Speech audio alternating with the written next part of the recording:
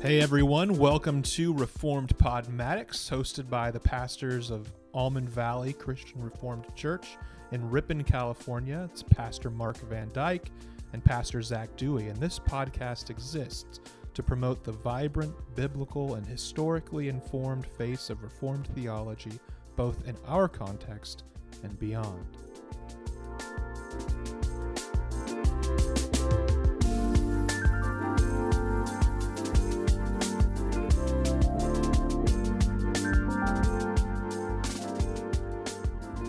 All right, everybody, welcome back to Reformed Podmatics. This is Pastor Zach. And Pastor Mark. And today we're going to be getting into what is possibly one of the most helpful and interesting conversations I think we can possibly have in our current moment as we record here today at September 11th, 2020. And looking back on the last few months, it's been a wild ride for everyone.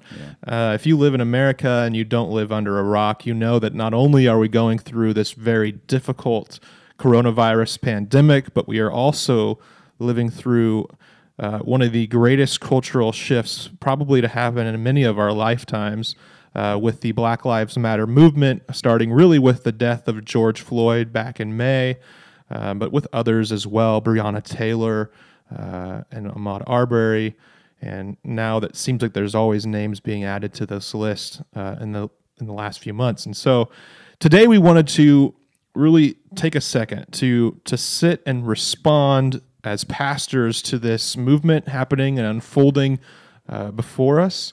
It's been a very interesting time, to say the least, watching all the news on both sides of the political divide and trying to respond to this as pastors hasn't always been easy. And so we thought that this would be a helpful format to address it in this podcast and to sit back and get into this, maybe not answering every question that could be asked, but hopefully getting into it from what the Bible says and how we can live in this moment as Christians in a way that is faithful to God's word above all. Yeah, there was certainly a time in evangelical culture where dealing with anything in the political world was discouraged. You know, that pastors shouldn't talk politics, and so we live downstream from that, and I think the result of that is many people not knowing exactly what the Bible would say about these kinds of things, what pastors think about things like protests and racial injustice, and a lot of the things that are being thrown out on the news media. There certainly was a time where the pastor was essentially told to shut up and preach the Bible, but I think that we've seen that the fruit of that approach is not healthy fruit, but that people really are hungering for some knowledge, some grounding in how do we interpret these upsetting and concerning things in our culture. Yeah. And so it's good to address these from the Bible. As we look to the scriptures, there's a lot of things that we can learn that will be absolutely essential for how we address these serious problems taking place in our nation, in our society, our culture at large, from God's word. That's the hope. And so as we go through this episode, we're going to be walking through a list of 5 questions and sort of attacking them one by one. And the first question that we want to ask is, what is the biblical vision for the races and for racial justice and peace? The biblical vision for ethnicity would have to, of course, start with creation and say that God made man and woman in his image. And I think that's been said a lot and established quite well throughout this whole past several months. And so we certainly believe that and confirm it, and we want to repeat it now, but we're going to go a little bit beyond that and look a little bit into some other scripture texts that are going to be helpful, hopefully, as we think about what it means to be, that there are different ethnicities in the world. One of the texts that actually jumps to mind would be the Tower of Babel story. And so Yeah. you have there the people of the world becoming prideful and God destroying their pride by dividing them Yeah. and giving them different languages. And so underneath that should probably be the lesson that we should not be too proud as people, assuming that we could reach the status of God, that we could elevate ourselves up to the level of God.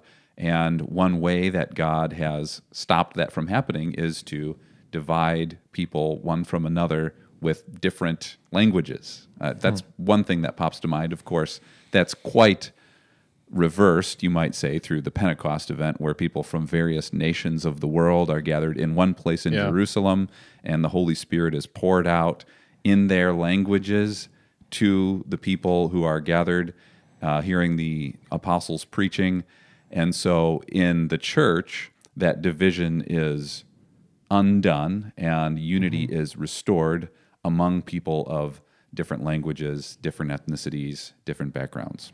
Yeah, so if we going back to the Old Testament, to the very beginning, God chooses a specific people then after this division at Babel, or Babel, however you want to say it. And he chooses this people called, of course, the Israelites, the Hebrews, the Jewish nation as we know it today. Yeah. And he calls a particular man. He calls Abraham and says, through you, I will bless the nations. And so right from the very beginning of God covenanting with this people, we have a mission in mind for this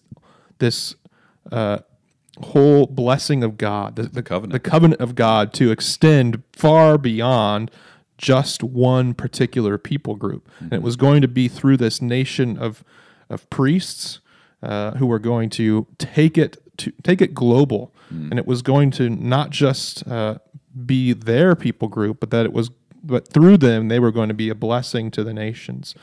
And so this is always the hope, and we see glimpses of it throughout the New Testament, or the Old Testament, excuse me. One example of this would be Jonah when he's told to go to Nineveh.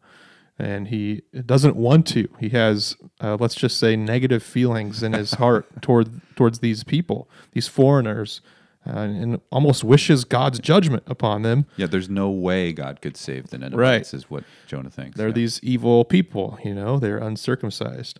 But God calls him to go anyway, and actually we see that they repent, and Jonah is sort of at a loss for words because of it. And this we see also in the prophets, this plan to extend God's grace far beyond this particular people. And so in the New Testament, this is, of course, picked up. This is called the mystery of the gospel in Paul's writings.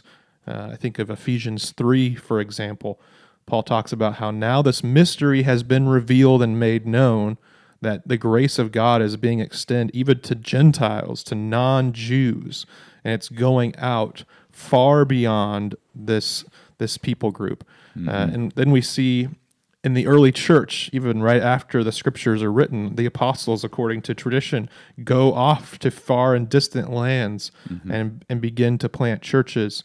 And so right from the very beginning of the movement of Christ, for the Jesus movement, the Christian faith, we see many different ethnic and people groups brought into the church, and it was never meant to be one group. And so the vision here, of course, is that there's going to be racial harmony, and it's going to happen through the blood of Christ.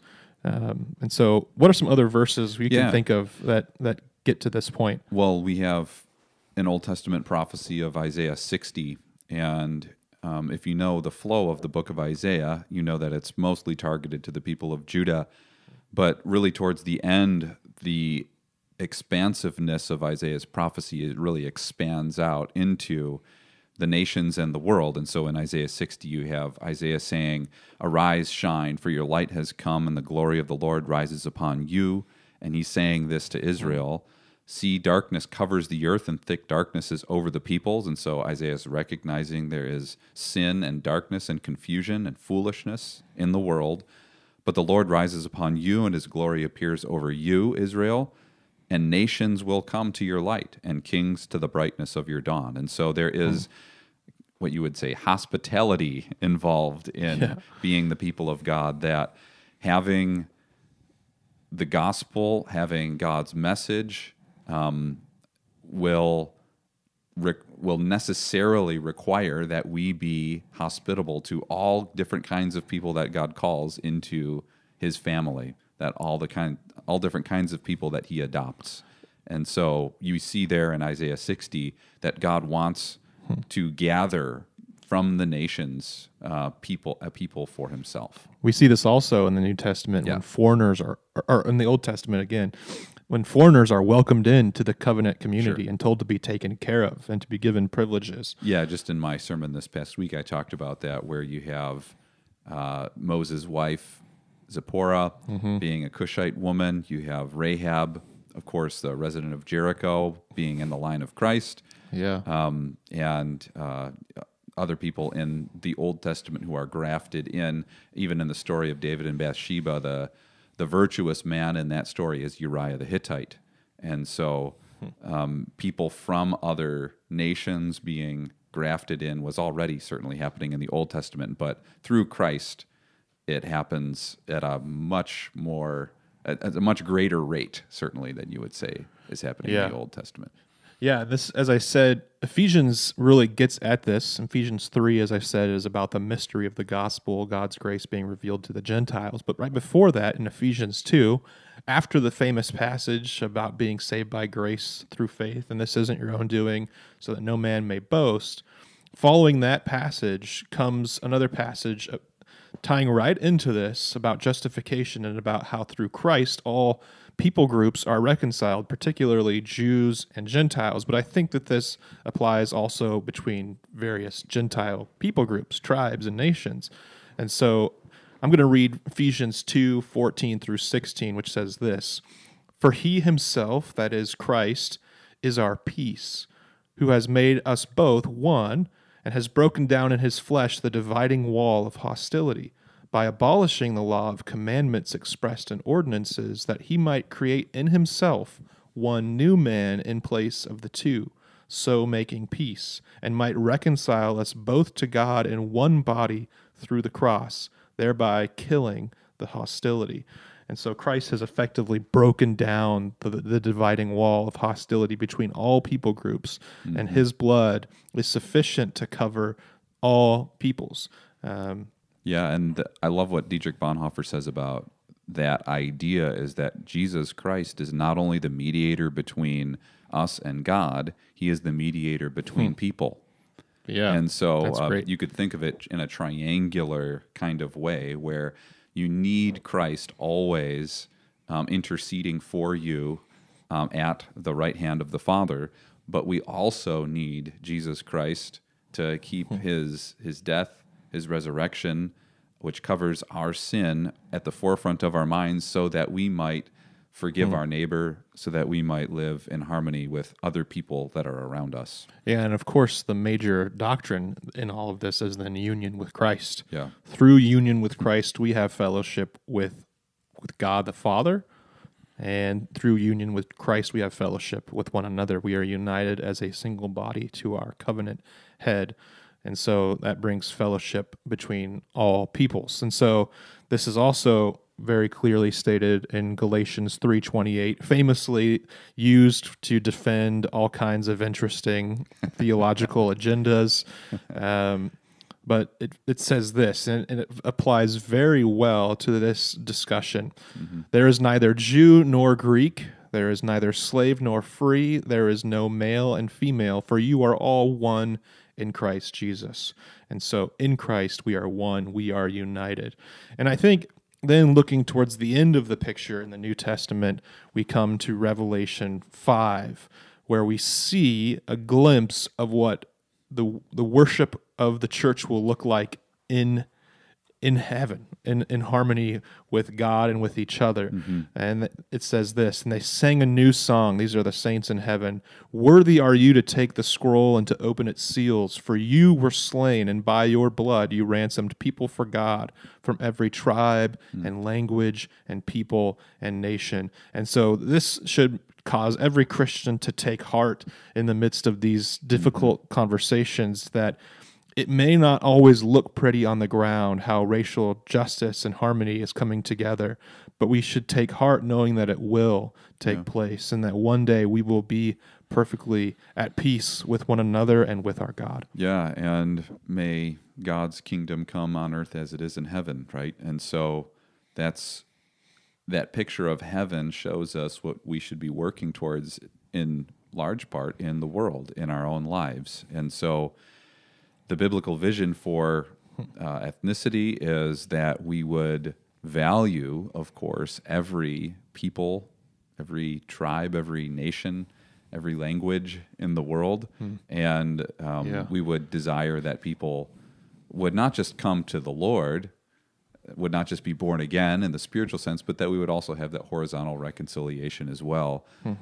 Of course, so perfectly symbolized and so perfectly realized in communion, where we celebrate the sacrament not just with God, which is sort of more of the evangelical Zwinglian approach, actually, to communion, which you can start to see the breakdown there into some of the Take it on demands your own, for reconciliation. pray by yourself. Yeah, and if it's just between you and God in communion, then you don't have the requirement to be reconciled to your neighbor so that you might participate in the sacrament in a way that doesn't bring judgment on yourself. Right. And so certainly the effort should be there to be a peacemaker, a person who values different perspectives, different approaches, different experiences of the kingdom of God from not just our background, which both of us are white American, not just white American as the normative experience of the kingdom of God,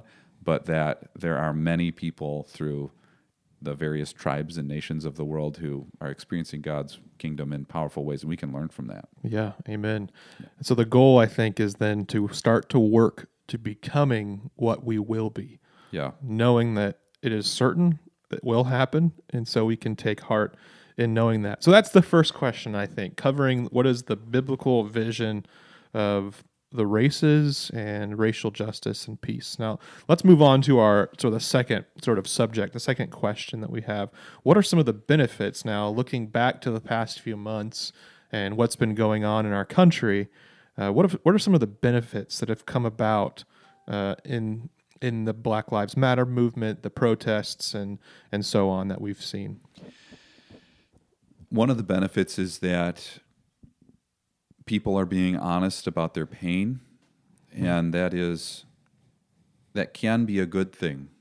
Of course, it's not a good thing if it leads to destruction, but it can be a good thing if it helps people to see, and let's just be honest, if it helps white people to see the pain of the black community. And so that is a difficult thing that many black people are enduring now because they have seen a video of a black man being killed in Ahmaud Arbery and in George Floyd. These two videos certainly would bring up memories of Rodney King getting beaten senseless in the street in Los Angeles. And so these are painful things which are so sad, and it is essential that people would be able to communicate that they're feeling this pain. And so in that sense, it has been good for people who are maybe detached from the black community to see more in the public eye this pain that they are experiencing. It's good for us to work, to do the hard work of empathy and sympathy.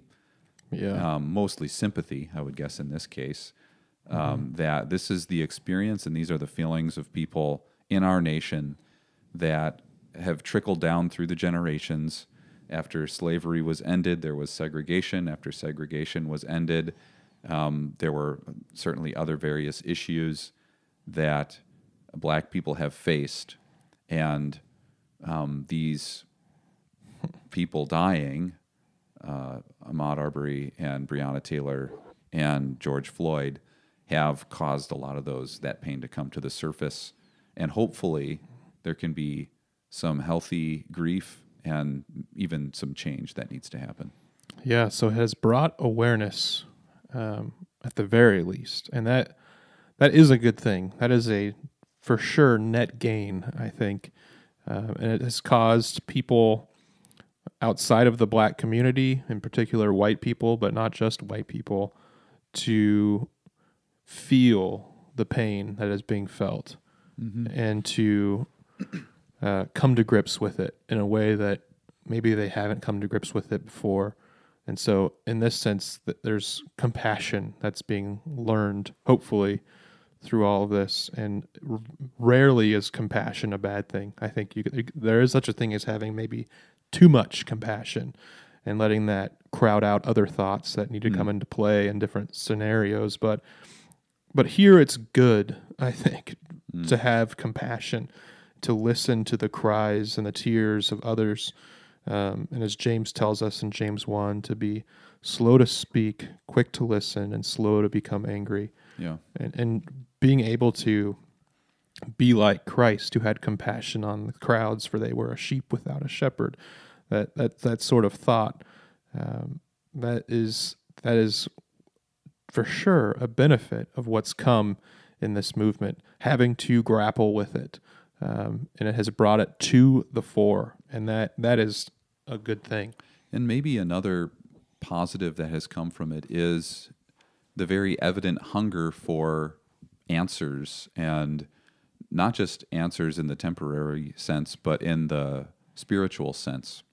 So seeing people hungry for answers and being honest about that hunger and thirst for what do we do with injustice, what do we do with pain, what do we do with grief, and even on the side of white people, what do we do with there being unrest and division in our country? A lot of people are getting moved out of a comfortable experience and into having to ask big questions and seek big answers, which is a good thing. Yeah. That we are moved towards that search.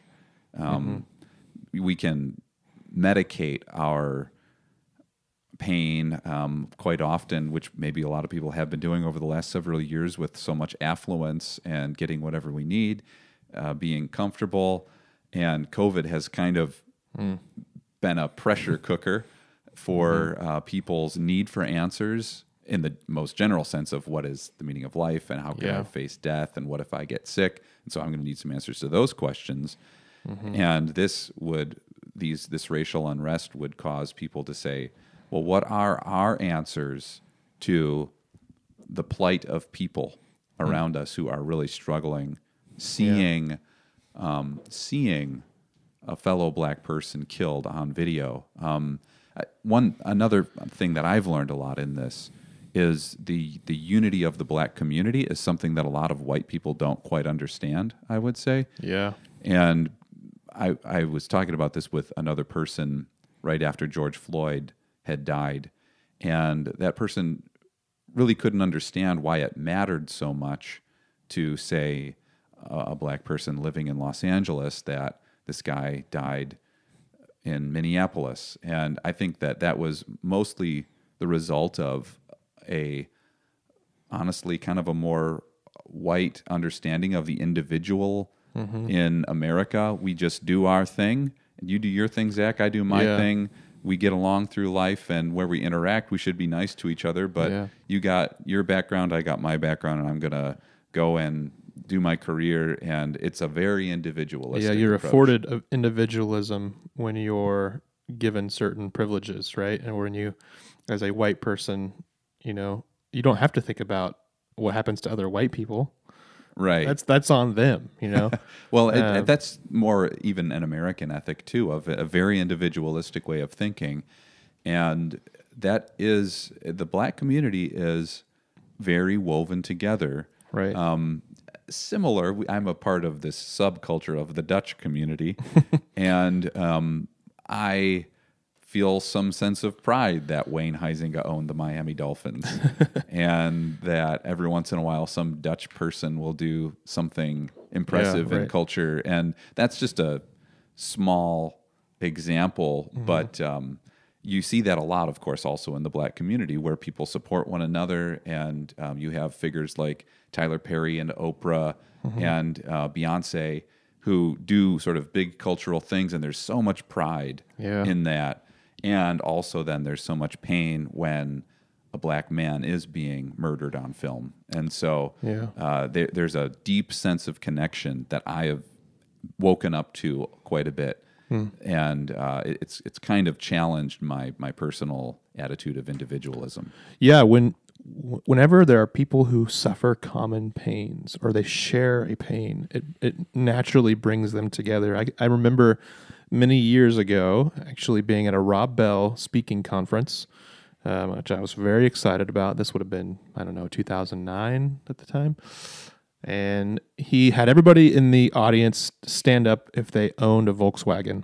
And so the few Volkswagen owners stood up and pointed at each other like, woohoo, hey, Volkswagen people. And he said, sit down.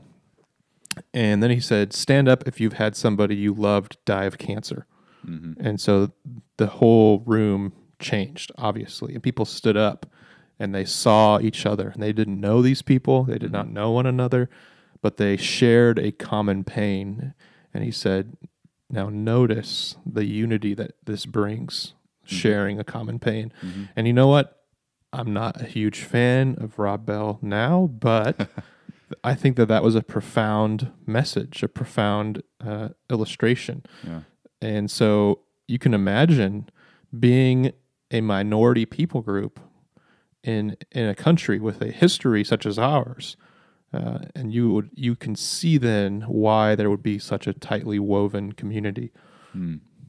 Absolutely, there is that shared pain of certainly the history of the Black community, and during these last several months, I think a lot of people have been woken up to that. Now, the next question that we want to address is actually, I've hinted at it a little bit already, and it's a question that I have not heard asked in any other forum, but is one that I think bears some discussion. And the question is, what role does video play in the pain that is being experienced by the Black community? And how does the fact that all these things are being filmed change the public's perception? And I think that this is so huge. And definitely. I was watching a forum discussion to prepare for this where some Black women were discussing the George Floyd issue. And as a part of the discussion, they watched a few minutes of George Floyd being choked with a knee in his back. And so they're watching a man die. They're watching it happen on video. And we cannot downplay the impact of watching a person die. I think that we hide death away so much in our culture, in putting older people in retirement homes or they die in a hospital, whereas in almost every generation before probably the 1920s, people would have died in their homes and would have had a family around them, and it would have been not a common thing, but a normal experience of life to see grandma die, and to see my sibling who got really sick, to see them dying. And we don't even like to use the word die anymore. We used to like to use euphemisms to sort of pretty it up. Right. And so death is death. The fact that so few people encounter death have now seen a video of a young man getting shot in the street, Ahmaud Arbery, and a man getting suffocated on a curb of a street has really caused this visceral reaction that should be understandable. As we were getting ready to do this talk, I can't help but think of how video has confirmed the experience that many Black people have been saying they have been having over the past several generations. We can contrast that, I think, maybe on a lighter note for a moment with the fact that over the past several years, there have been far fewer UFO sightings now I'm going to have a point to bringing that up. And part of the reason for that is that people now demand video or photographic evidence of a sighting in order for it to be confirmed. And recognizing that I'm going to need a video in order to convince people that I've seen this thing, people have stopped claiming that they've been seeing UFOs. Not completely, of course, but there's a new mentality where if there's no photo, if there's no video, then it probably didn't happen. As they say among the young kids these days, pick or it didn't happen. Yeah, right. And so that is very true of UFO sightings, and UFO sightings have gone way, way down since people have been literally walking around with cameras over the last, it was 2007 that the iPhone was introduced, and since then, UFO sightings have gone way down. Now, we can contrast that with the fact that there are these videos of people getting attacked, getting hurt, certainly on both sides of the conversation. There are videos that show how difficult a police officer's job is, and so a body cam can show this is an immensely complicated job that a police officer is doing.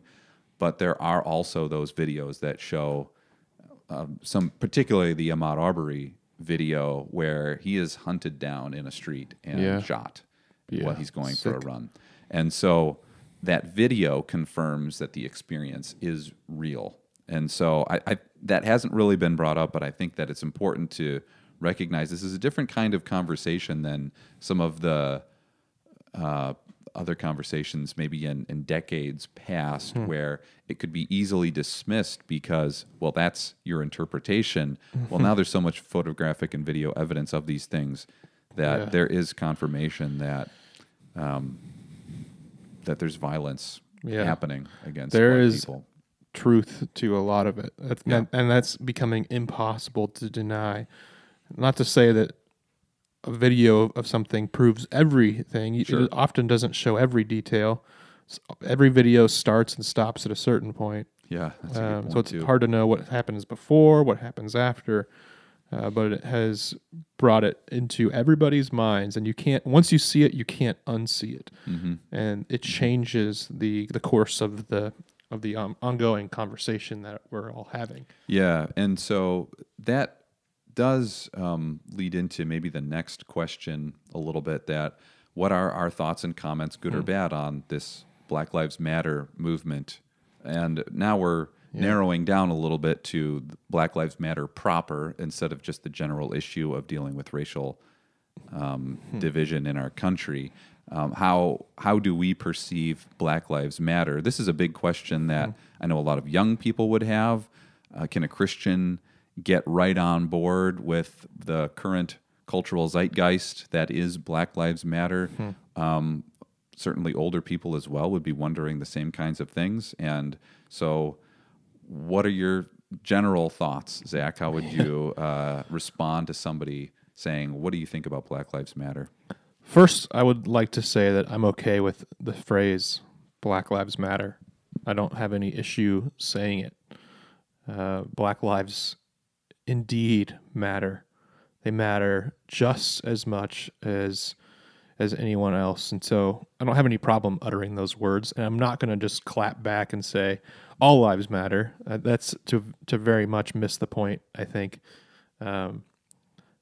But beyond the phrase Black Lives Matter, when we dig into the organization, for example, of Black Lives Matter, we find some things that conflict and contradict with the gospel very, very much. Now, it's interesting that I do think the general movement, maybe not the actual official members of the organization, but the movement aims at doing what the Bible gives, the vision of the scriptures for biblical unity, which we've seen now already.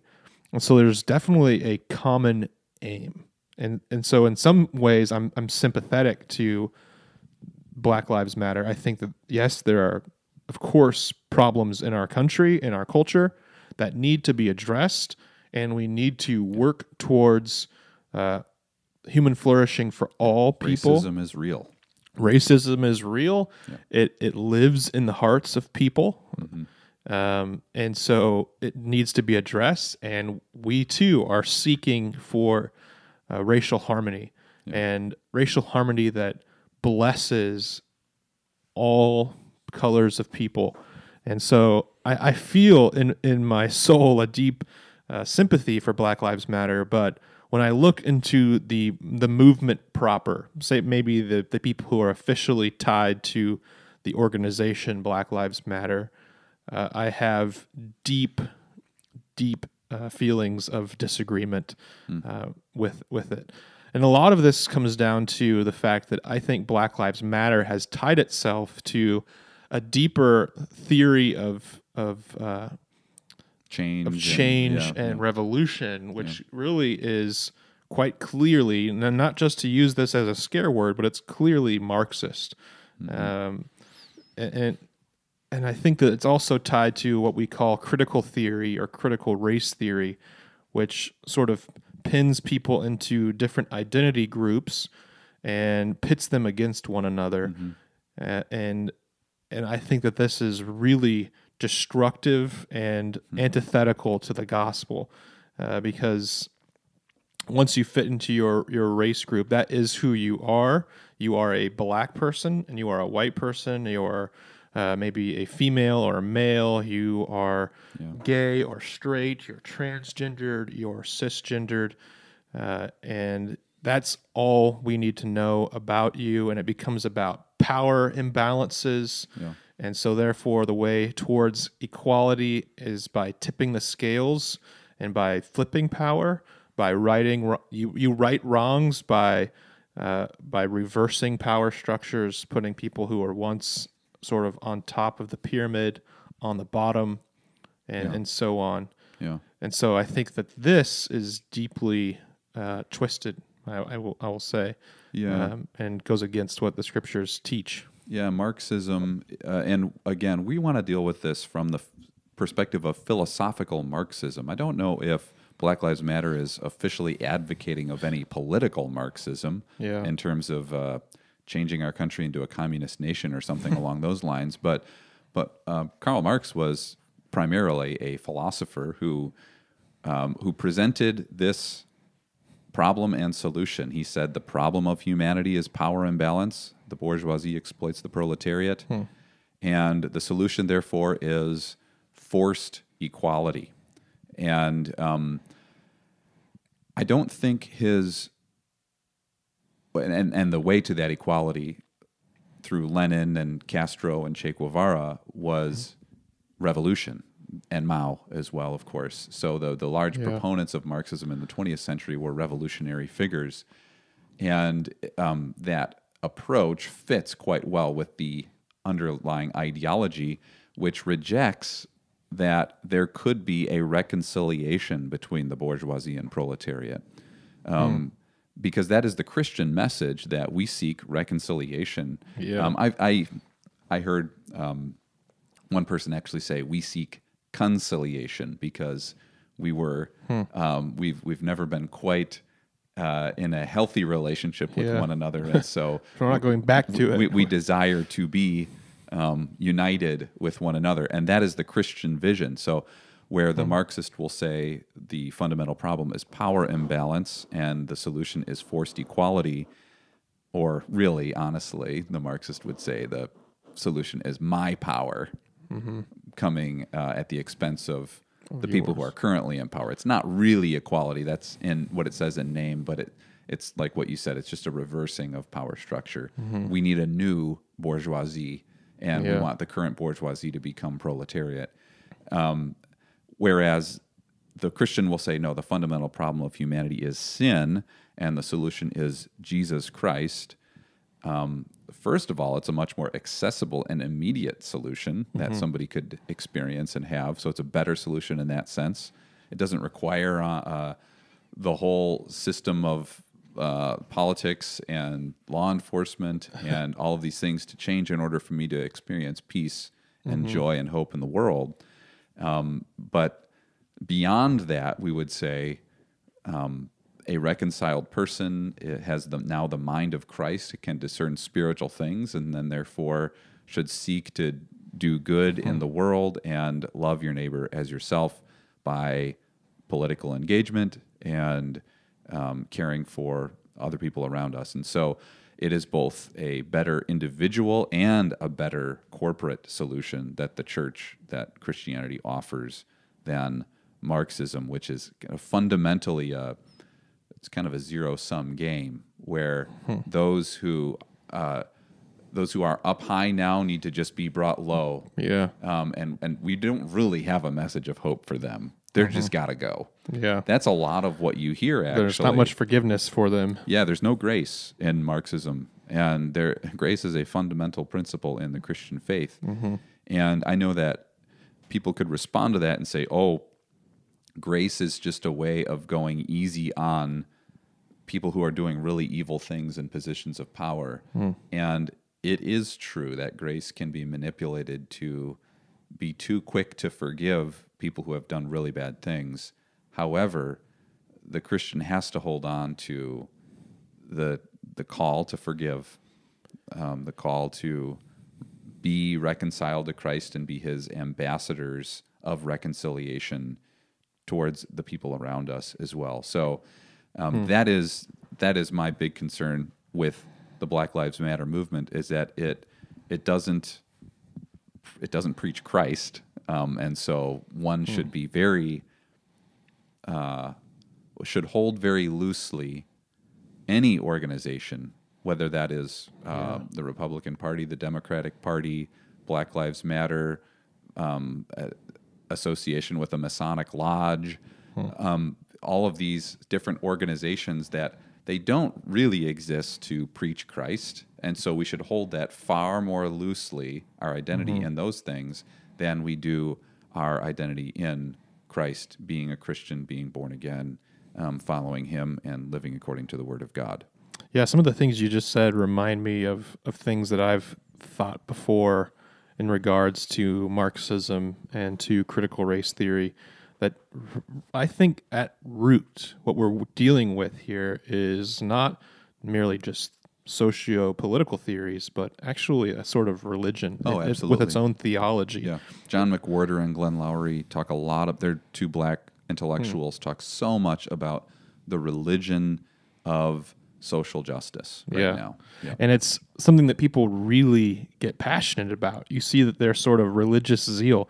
These people may be checking none when they're asked, what religion are you? None. I'm no religion, they'll say. Yeah. But very clearly, it works in their lives the same way a religion would work. So Christianity is often broken down to four major movements of the drama. Now, there's maybe people who would disagree with this, but it's often presented as creation, fall, redemption, consummation.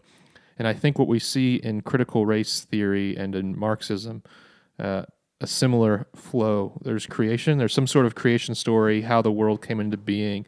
It was the Big Bang, maybe, or whatever theory that you want to subscribe to. And it was there 13 billion years ago, the whole universe. And then humans came around, and humans fell into sin by creating power imbalances between different identity groups, whether that's men or women, whether that's different skin colors taking power over others, and that was the fall. And so the great evil is power imbalance, and that's what needs to be overcome. So how do you overcome that? Well, now the answer seems to be becoming woke, which strangely sounds a lot like evangelicalism's phrase "born again," which is not really evangelicalism; it's the Bible's. Yeah. But there's definitely a parallel here, I think, between becoming woke, becoming awakened or alert to all of these matters, and seeing the world through the lens of wokeness. And so it sort of is like regeneration in the Christian religion or faith. But there's also an ultimate vision or a utopian vision for what racial peace will look like, and this is often seen to be such a all-encompassing vision that it justifies any sort of behavior towards this goal. So any sort of, even what we would normally consider evil or wrong or or malicious behavior would be totally justified if it brings in the ultimate goal of this utopian vision of all the wrongs of whiteness being undone, or of masculinity, there's a lot of or justifying whatever. of rioting, for example. Right. Yeah. Because I've seen quite a bit on social media. Well, that's how we have to get people's attention. We have to wreck their stuff. And so there's less of a systematic ethic of righteousness, and more of an ends justify the means approach. Yeah. Absolutely. And maybe an additional concern that I have with the Black Lives Matter as it's presented and how I've seen it. Now, this may not be always what the official party line may say, but as it's understood and as it's presented, I perceive it as a very Gnostic approach. So, like what do you mean by said that? about you talked about wokeness, and just about everything that I've heard has said the solution for just about everybody is to get educated. Oh yeah. And is to fill your mind with better thoughts. And there's a real lack in what I've seen of a call to particular action. And the Gnostic, this is from the first century all the way to today, Gnosticism is always going to be present. Gnosticism, by the way, is the idea that the physical world is necessarily evil and tainted. The spiritual world, that is gnosis, that is the knowledge you could gain of that world, is better and good and pure. And so You have to get that secret knowledge. we just need to get that knowledge. Yeah. We need to get the right ideas, and then we'll be happy. And we can transcend into the spiritual. The call is to transcend. It isn't really to bless the world, but it is to sort of transcend out of the world through wisdom and knowledge. And so I see a lot of that in the calls to action, so to speak, that I've noticed for Black Lives Matter, and that is, less of an emphasis on going to do something that would be practical and helpful to a black person or a police officer, and more of an emphasis on get woke. And then that's a solution that will somehow trickle out into bringing solutions into the world. Now, it is good to have better knowledge, and it's good to read books from black authors and to understand more of the black experience in America. But it seems to me that's pretty much always where it stops. It's just this gnosis will be gained, and then you'll be better. Well, in my sort of structure that I've built for how socialistic or Marxism sort of appears to be a religion, you could almost say that the state and really the education system becomes the place. It takes the place of the church. It is the sanctifying foreground. Yeah, it takes the place of the family too. The state is the family. Yeah, and so if we just in the Christian worldview or Christian faith, the church is what guides Christians through their lives into holiness. Of course, this happens not just because of the church, but because of the Spirit of God. Yeah, the Word of God. But it is that community through which education comes and sanctification comes and action. Yeah. Where and then in the sort of secular framework, it is schools, public schools, and this is why you see a lot of anger and vitriol about public schools, about, let's say, DeVos. Betsy DeVos. Betsy DeVos, when she became the chair of the Department of Education, or whatever her title is, Secretary of Education. Yeah. It was such a big thing because it was almost like their church was being infiltrated. That's at least how I read it sometimes. But going back to Black Lives Matter. Well, maybe could I add one thing about the Gnostic? Yeah, sure. And that is that we see racism as a problem, and the solutions offered by this Gnostic woke approach are not good solutions to the problem that we see as real of racism. And so that's maybe the overarching concern that I have with Black Lives Matter, is that it is addressing a real problem. Yeah. Oh, yeah. Definitely. But it is not going to be doing so in the best way, a Christian way, a holistic way of blessing all those who, white people, black people, Latino, all those people who participate in the movement. And so that's what I would say is my great concern, is that it's recognizing a real issue, but it's not going to lead us in the real solution that God would prescribe for that problem. And that's why it's so attractive to people. Sure. I think. So when I think of Black Lives Matter people, there's really the true believers. Then there's those who are taking advantage of the movement towards their own political ends and agendas, which we see a lot with Antifa and the destruction. Angry people happens. who want to participate in expression of anger in public. Yeah. And then the third group, which is the vast majority of supporters, are just sort of the everyday do-gooders who see, this is a real problem, and why would I not want to get behind this movement? Yeah. And so it's sort of, they sort of bite onto it hook, line, and sinker, and often just go with it, not knowing maybe all of the deeper philosophies or theories that are at work and at play in this grand movement taking place, this shift happening. And so one of the other questions, which actually is not on our list, but it's come to mind as I've been thinking, is why do we think we see so much protest and rioting and destruction, violence,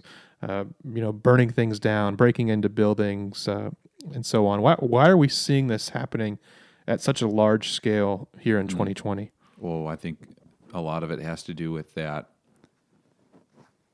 It's not coincidence that this has happened on the heels of the lockdown, the national lockdown, because people had pressure on them, financial pressure because of losing jobs, pressure on their philosophical approach. I can't help but think that in church we take philosophical thinking very for granted. Like, we think philosophically once a week, and we think about things like, am I sinning?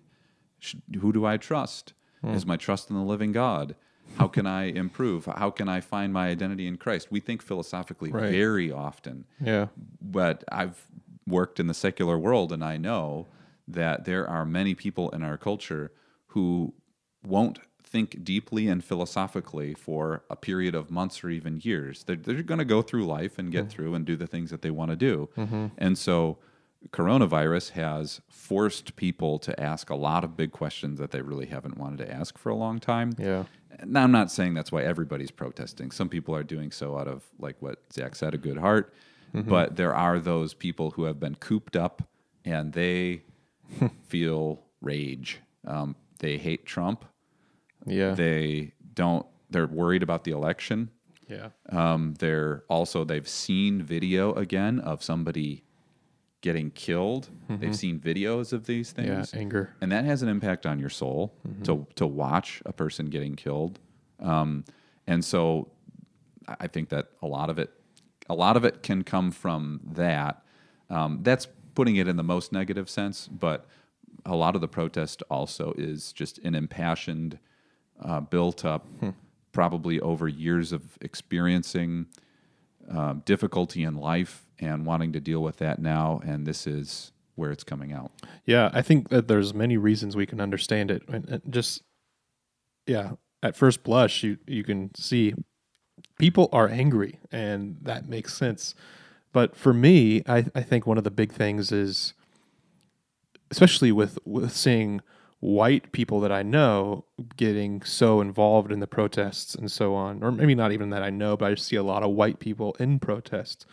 It's that I think that there's a loss or a death of meaning in our country and in our society. There is no meaning to life other than what you make of life and make of meaning. Help provide that. And so this has given people something big to give their lives to, something that seems meaningful in a world where meaning is completely foreign. And so it's important for people to get out there, to feel like they're a part of something bigger than themselves. It's a grand movement of history towards the right side of history, and we're making this happen in our own lifetimes, and we're going to be taking pictures, and 100 years from now, people are going to be looking back at 2020 and they're going to be seeing how the world changed. And so there's a sort of revolutionary spirit, burn things to the ground. We're starting this over from the bottom. Well, and you saw that a lot with the climate change movement, which has been very quiet and probably replaced with Black Lives Matter movement, because same kind of reasons. People need to know they're a part of something bigger than themselves. Yeah. And so they find these things that feel very grandiose, and give them that meaning that they're looking for. And that's an indictment of the church. It really is. That it means that the church is not being as active as we should be, or as effective as we should be in sharing with people the meaning of life, that God created them, God can justify them and sanctify them and call them home into His presence. And we have probably not been as good as we should have been in communicating that. And so people are going to fill their lives with other meanings like climate change and politics. Yeah, especially young people I've seen. Yeah. So they want to give them their lives to something. So our last question is, what are some helpful resources that we would recommend on matters of racial justice from a biblical perspective? And so we have accused the current movement of being too Gnostic. What would be a way of not being Gnostic about that? Oh, man. So I'll start with mine. Sure. I think doing things, finding things to do that are ministries of reconciliation. And so personally, I go to the prison every Wednesday, and part of the reason for that is not just to share the gospel in a general sense, but to expand my disciple-making flock, you might say, that I want to interact with people from a very different background, often racially different background, socioeconomic background than me. And so that is where I go to help to see life restored through the gospel, through the word of God. And so, of course, I haven't been able to do that since coronavirus has hit, but I plan to go right back to the prison as soon as I can and do something. Zechariah talks about, he criticizes Israel at one point, who despises the day of small things. And I think that the Christian should be maybe a little bit less interested in these big things.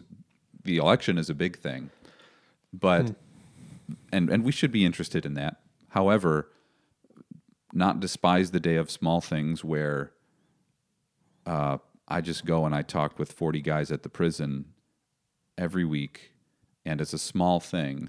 But if 300 million people in our country are doing that small thing, then we have life flourishing more and more as people who are wise are helping people who are struggling, people with good things to say with the Word of God are helping people see the light who need to hear it. And so finding something like that. Another example would be Crossroads Bible Institute. That's letter writing to men who are incarcerated.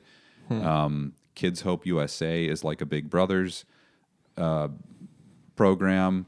I know that Barack Obama has this thing called My Brother's Keeper, which is the same kind of thing, an after-school mentorship program. Getting involved with people of other backgrounds, not necessarily people of other backgrounds, but just trying to do something for others. Yeah. And keeping an eye towards those who are less fortunate in the socioeconomic sense is important for the Christian to do. It's a mandate of the gospel. It's part of the gospel to do what is good, to do what is holy, to love our neighbor as ourselves. And so going to a prison, writing letters to a prison, getting involved with community initiatives at a soup kitchen, a food bank, gospel mission, you're going to end up impacting lives when you do these things and helping people who are struggling. Yeah. And maybe not posting pictures all along the way. That's why I hesitated to even bring up the prison thing, because it's like, I don't do that. I don't do that just to harp on it. I do that because God tells me to, and I need to make disciples. So. Yeah, I think that it's common for particularly white people and feeling like, man, I got to do something. Yeah. And so then it's like, let's go make people my project. You're my personal project that I'm taking on. That. That's a good point. And so not wanting to come in that way. But yeah, not just learning, but actually doing something. That is a really good direction, good command. And it will require sacrifice. It will require, coaching a boys and girls club basketball team, right? Like it will require that you don't get to watch your favorite show, which just so happens to be on that night, which everyone has DVRs and Netflix or whatever anyway. So that's less of an excuse than it was 15 years ago. But it will require some financial sacrifice, an emotional sacrifice, a sacrifice of energy or of time with your family. And it certainly does require that of me, but I've been so blessed. I've made many, many friends through the prison, and I've learned a lot about the Black experience and Latino experiences in California, experiences, of course, of white people as well. But I've learned, I've been blessed, and I think that through it, I've hopefully been a blessing and a part of the solution. Yeah, so what would be then, maybe we can turn to our Gnosticism here and say, what are some actual resources for learning and for growing in this? One that I would recommend just right off the top is a pretty new ministry called the Center for Biblical Unity, and it's run by a woman by the name of Monique Dusson. And it's relatively new. It's been going for maybe about 6 months now. And she's addressing a lot of the issues of critical race theory in particular from a biblical perspective. And she's someone who considers herself to have been someone who was a proponent of critical race theory. She was a part of the Black Lives Matter movement. I don't know if she was particularly in the organization in any official way, but she was very much an activist, and then has sort of moved out of that, and she has a very interesting perspective to offer on all of these things as a Black woman herself. Mm-hmm. Yeah, and reading the thoughts of Black authors, I've heard really good things about this book, Reading While Black, and have seen an interview with the pastor who wrote that book, and it seems to me from that interview to look like a really solid resource. Vadi Baucom is a Black minister who I certainly appreciate and has a lot of awesome things to say to the Black and white churches. And, mostly though, again, I want to steer away a little bit from Gnosticism and just say, invite people into your home. Yeah. And get to know somebody's experience, and do not do so thinking that they're your project. You're going to fix something in their life. There's something that you see that needs to change, but just love your neighbor. And that hopefully will include neighbors who look different and talk different and have different backgrounds than you. I think that's where a lot of this comes. And again, that's a step away from the Gnostic, read a book and your problem is solved. Yeah. But this is the call to Christian hospitality, like the book by Rosaria Butterfield is called book. The Gospel Comes with a House Key. Great book. And so she writes that book coming out of a homosexual background, saying Christians need to be more hospitable to people who struggle with same-sex attraction. We could say the exact same thing in this racial conversation as well, that if you are making bold pronouncements about Black Lives Matter and these protests, and you have never talked about these things with a Black person, you really need to be careful, I think.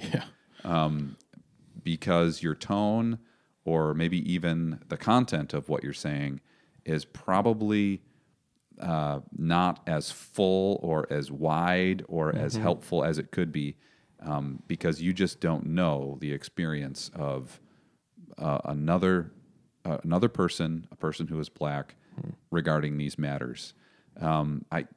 I've really grown in this way personally over the last several years, partially through prison ministry, partially through participation in ministry with some of the Black people of our church, and talking about these things from their perspective has really I would say, softened me and given me more compassion personally towards a lot of the things that they've experienced in their lives. And so I do want to say that as a pastor, speaking often to white people, if we're pontificating and saying very bold, brash statements that, or particularly online, that are really ignorant and not from a place of compassion or mercy or care, and we've never talked about these things with any person who is black, then we need to be more careful than that. Yeah, never underestimate the power of hospitality. Yeah. And a posture of hospitality towards the outsider, and of welcome and of care and of love. Yeah. And how that will not only change them, but will maybe more importantly change you as well. Yeah, and maybe that's how I would wrap this up, is that Christians are motivated by love and compassion and a desire to understand that slavery happened in our country, and it should make us weep that happened. And segregation happened in our country, and that should make us so sad. And there is a continuing experience of black people feeling marginalized in our country and pushed aside and pushed down. And so hopefully that is the posture that we take as Christians, to listen and to value the truth and to seek holistic, good answers that are biblical, but always to do so in love. I think that would be maybe my criticism of much of the Marxist-driven Gnostic movements that I see are there, not driven by love, but a hunger for power. And so the Christian is not driven by a hunger to hold on to our power or gain a power we don't have, but we're motivated by compassion because that is the way of Christ. And death to self. Yeah, so thanks so much for listening to everyone. Thank you, and I hope that you can be gracious towards us and our working this out. I really would love to hear feedback, particularly on this episode, and so if you enjoyed it, certainly give us a little review on iTunes. That would be really helpful for spreading the word about the podcast.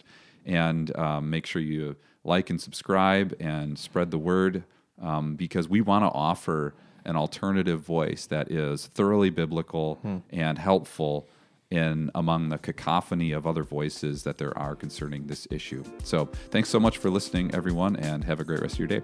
Thanks, guys. Bye.